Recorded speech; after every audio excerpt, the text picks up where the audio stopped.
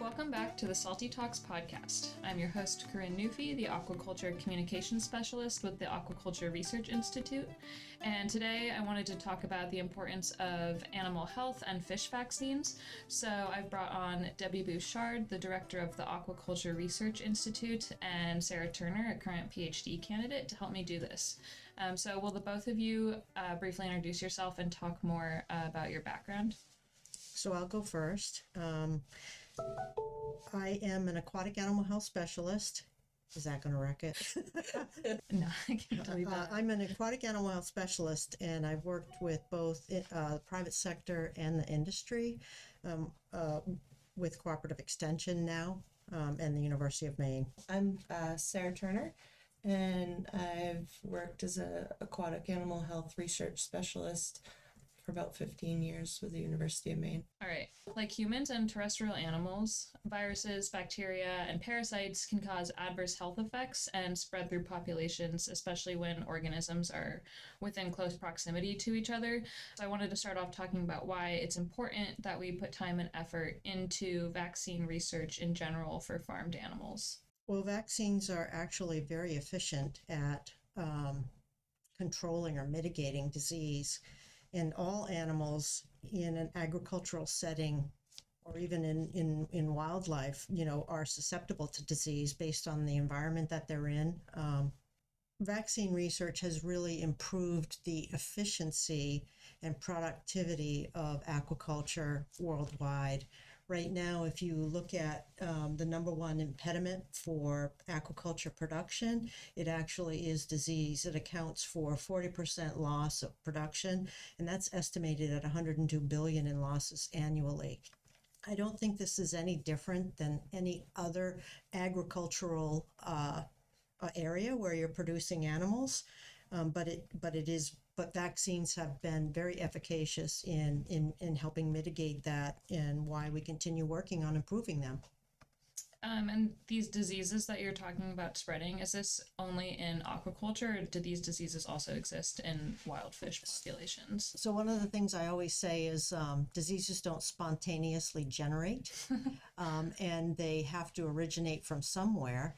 And that said, in an aquaculture environment where you tend to be raising things in high density, they become sort of sentinel to what's out there with disease, and it's easier to spread it where animals, in this case fish, congregate, and then the environmental conditions and impact will impact the way that disease spreads in that population, making them sort of more susceptible to spreading disease. Are there any other outside factors that contribute to disease spread? I guess in particular, I'm thinking about warming temperatures or other external factors. I think climate change will play a role in having disease maybe become more prevalent in two ways. One is going to be a stressor to the animal, and when animals are stressed, their immune response may be lowered and they're more susceptible to disease.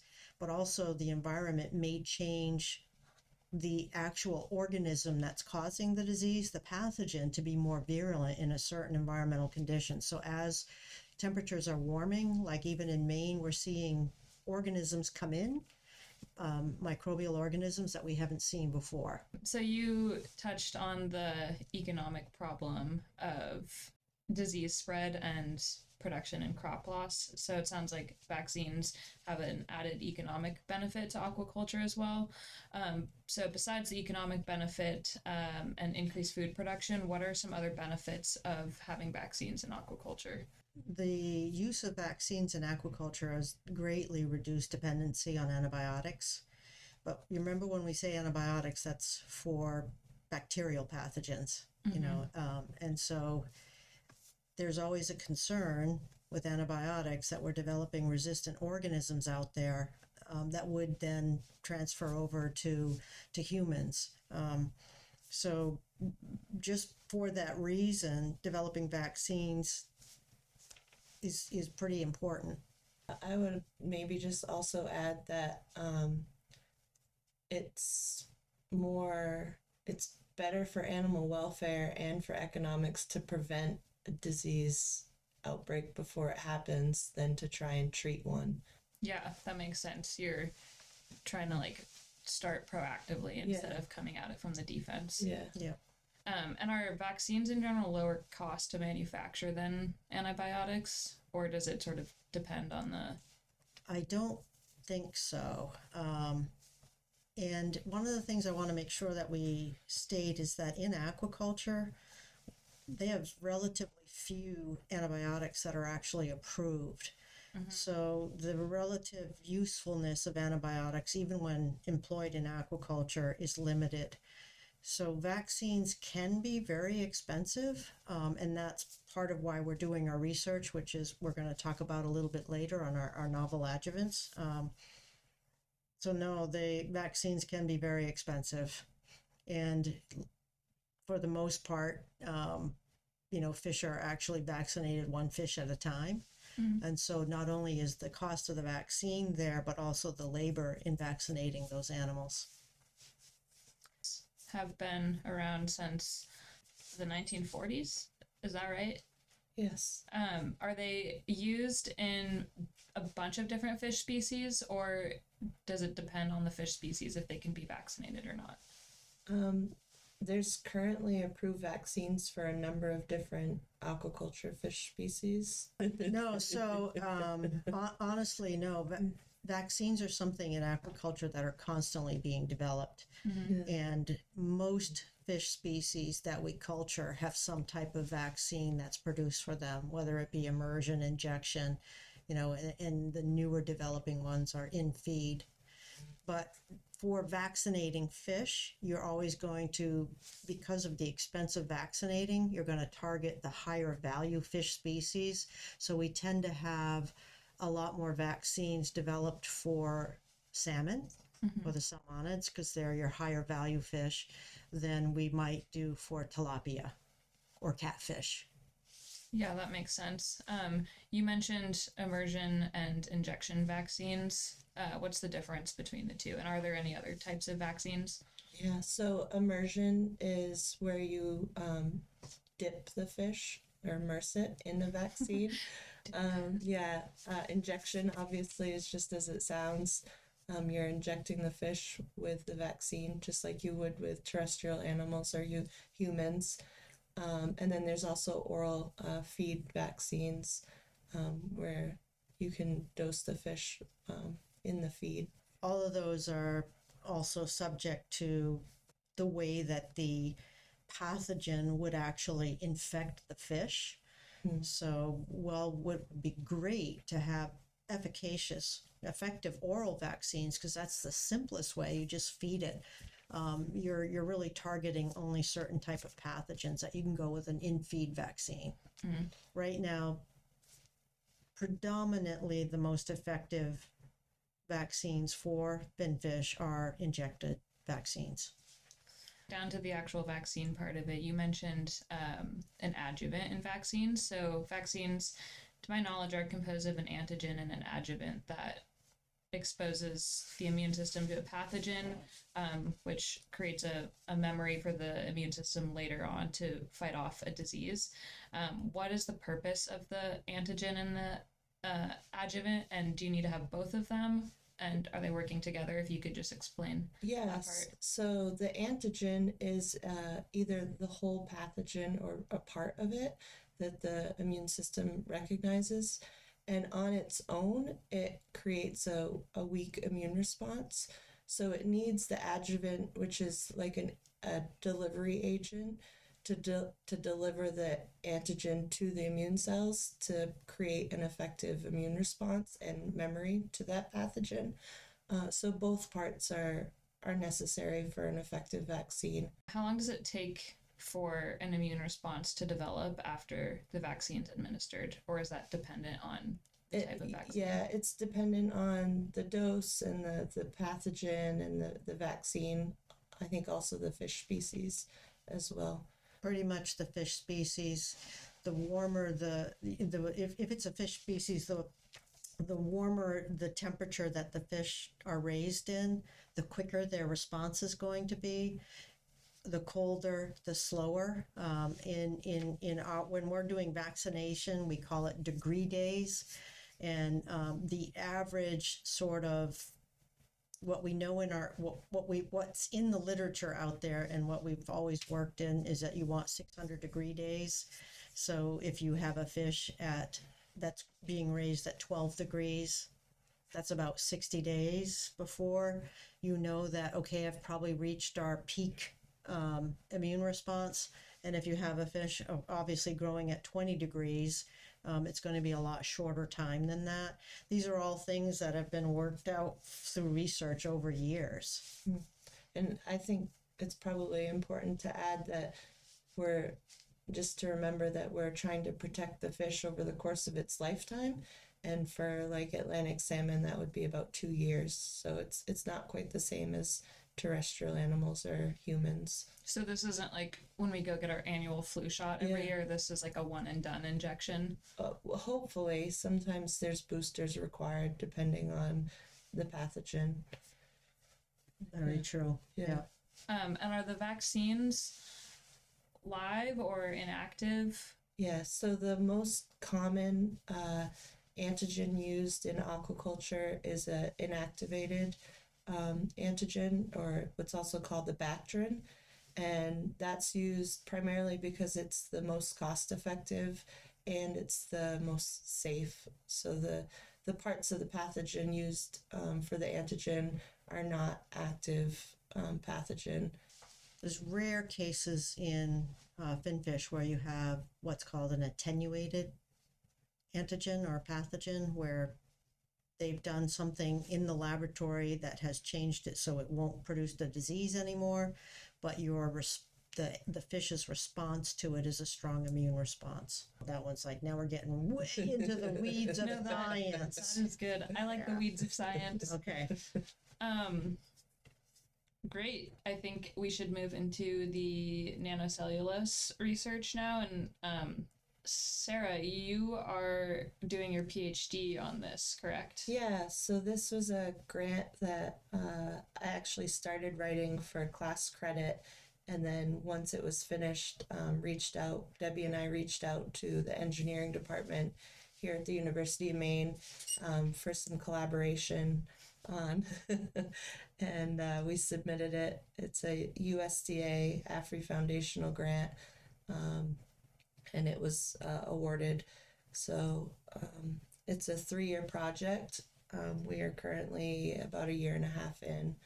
And so your project is looking at new things to use as adjuvants in vaccines. Yeah. And you're using nanocellulose, right? Yeah, so the current adjuvant used in commercial aquaculture vaccines is oil-based, and it works really well in terrestrial animals, but fish are a little bit different.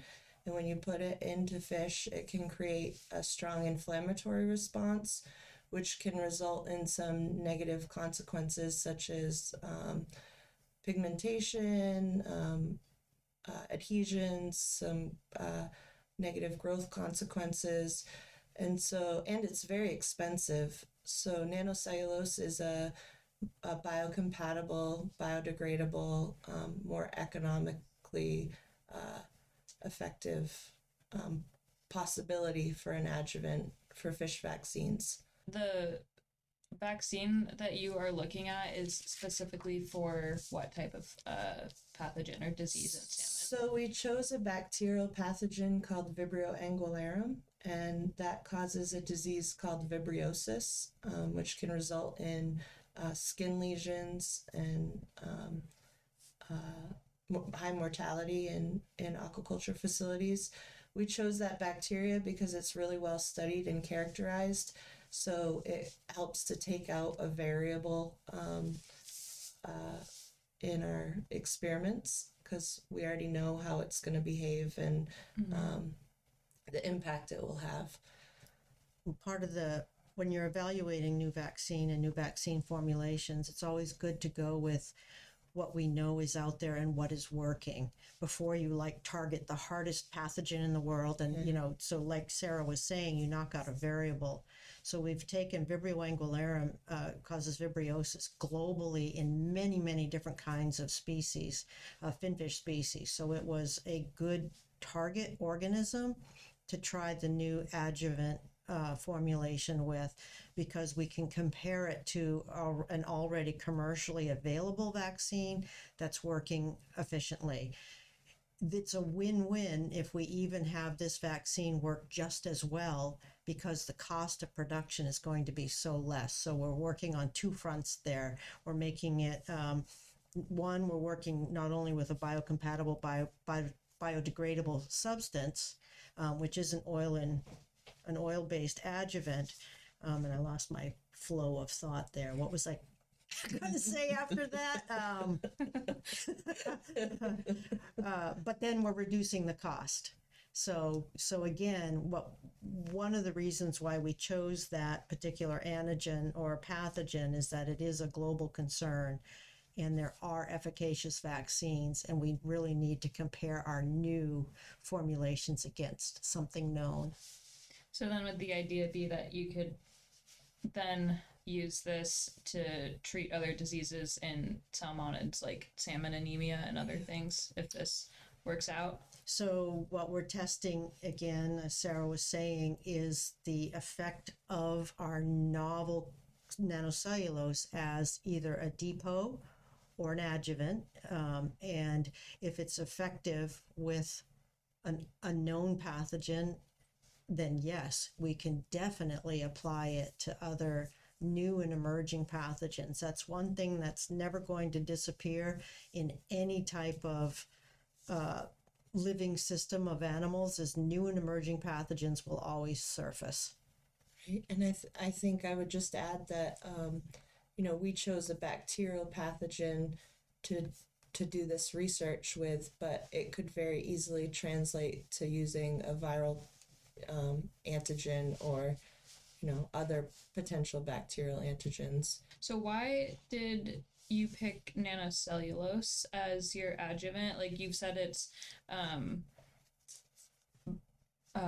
biodegradable and environmentally friendly, but I'm sure there's other particles that are also biodegradable and environmentally friendly as well. Yes, so nanocellulose is produced from cellulose, which it actually is the most predominant biopolymer on Earth. So we're sourcing it here from trees.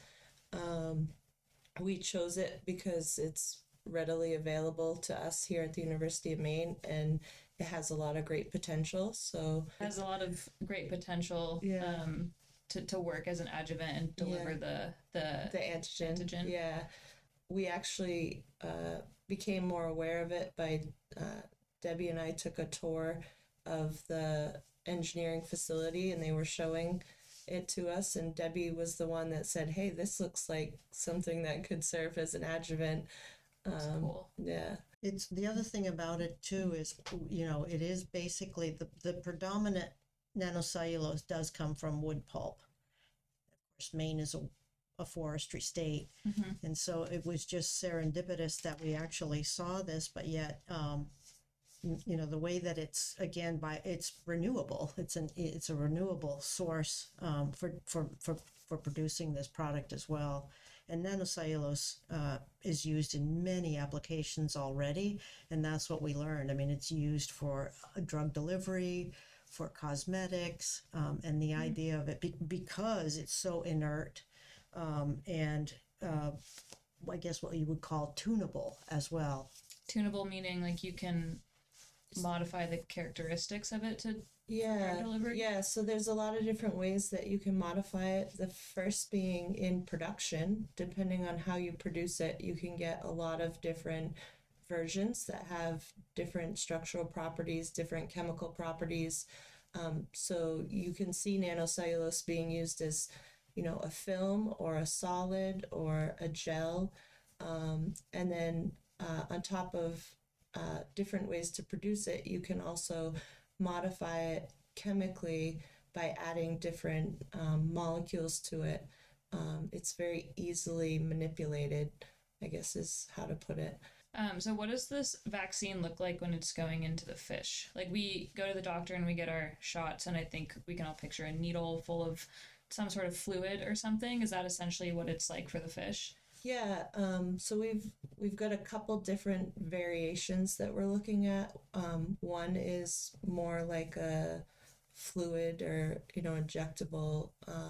Goes in with a syringe. Yeah, goes in with a needle and syringe. We just recently completed a study looking at a hydrogel formulation, and a hydrogel is a biopolymer that absorbs a lot of water, but maintains its shape and structure really well. So what our thoughts were with the hydrogel was that if we could implant this into the fish at a young age, early on, it would last the entire duration of the fish's lifespan. So it would like slowly kind of. Who's texting you? I didn't want, I turned it off. Sorry. The hydrogel, so it's more like a pellet that over time would release this antigen with the adjuvant. So it's like a slow release of immune response. Right. So the hydrogel, what it would allow us to do is to control the release rate of the antigen to the immune cells over a long period of time to provide Building a more robust response. Right. And then theoretically, you'd only have to do this one time. Right. Yep. Gotcha. So I think the last time I read about this project, there was not results yet. I think it was very new. Here you have some results. We do have some results. So we performed a safety study where we implanted the hydrogel into the fish and then monitored the fish over 600 degree days, like Debbie said. And what we found, there were some pros and some cons to it. The pros were that the fish had no adverse reactions acutely. So they went back to eating and swimming and behaving as normally. Growing well. The cons were that the hydrogel actually, by the 600 degree day mark, it had actually triggered a strong inflammatory response called the foreign body reaction, which it's this highly conserved immune response across many different species where when the body is exposed to a foreign material, it actually like walls it off into a granuloma or like a cyst to sort of protect the body from it. So that's not ideal for our purposes. It almost wants to like eject the hydrogel, sort of. It did. It was like, what is that? And it was like pimple pushing it back out. If you imagine if you've ever gotten a splinter like implanted into your skin and then it just like gets inflamed and works the splinter back out. That's kind of what we were seeing. So really we know a little bit about the foreign body reaction, and it's typically triggered from specific surface properties of the material.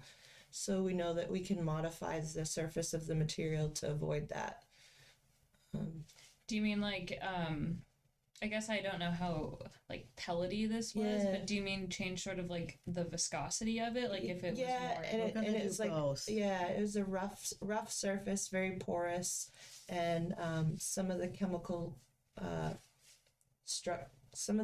components of the hydrogel likely interacted with the immune cells in a way that we didn't want. Mm-hmm. So always soliciting an immune response is a good thing. Sometimes it just goes overboard. This one a little overboard. And now, one, it was great. Hey, we got an immune response. Two, it was like, ooh, we got an immune response. And so with that knowledge, though, that's what research is about. We will reformulate. What's the next step that we're doing for reformulating? So the next formulation we're looking at is called shear thinning. And so what that is it's a liquid in the syringe. It's injectable, so a lot less invasive than our implanting process, which the implanting process might have played a role in that foreign body reaction. So this will be injectable because of the pressure of pushing the nanocellulose through the needle, and then also a slight pH change within the fish. That liquid will then form a sort of viscous gel inside the fish. So we hope to gain some of the advantages of the hydrogel without triggering that foreign body reaction to the stiff, rough material. But one of the unique things is it's sort of multidisciplinary. You've got biologists working with engineers, which sometimes has its We're speaking two different languages sometimes. Yeah. but we definitely have a strong industry support for this type of work, and we have commercial companies that we engage with that are waiting for the results for this. This is moving forward. This might be with success an easily licensable technology. You better get going on it then. Speed it up. This is a question I probably should have asked like 20 minutes ago, but how do you inject a vaccine into a fish without it like flopping around all over the place? Does it? It sounds kind of hard. No. So what we do is we actually do a light anesthetic. So the fish is very calm.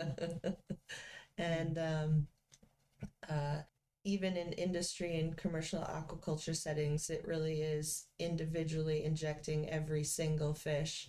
So it is unfortunately a laborious process, but again, because each fish is getting a targeted dose, it's a very effective process. This was we did quite a bit of detail with the formulations and stuff. So, but you can edit. Thanks, both of you. I think this was really great and super informative about fish vaccines, something that probably not a lot of people know much about.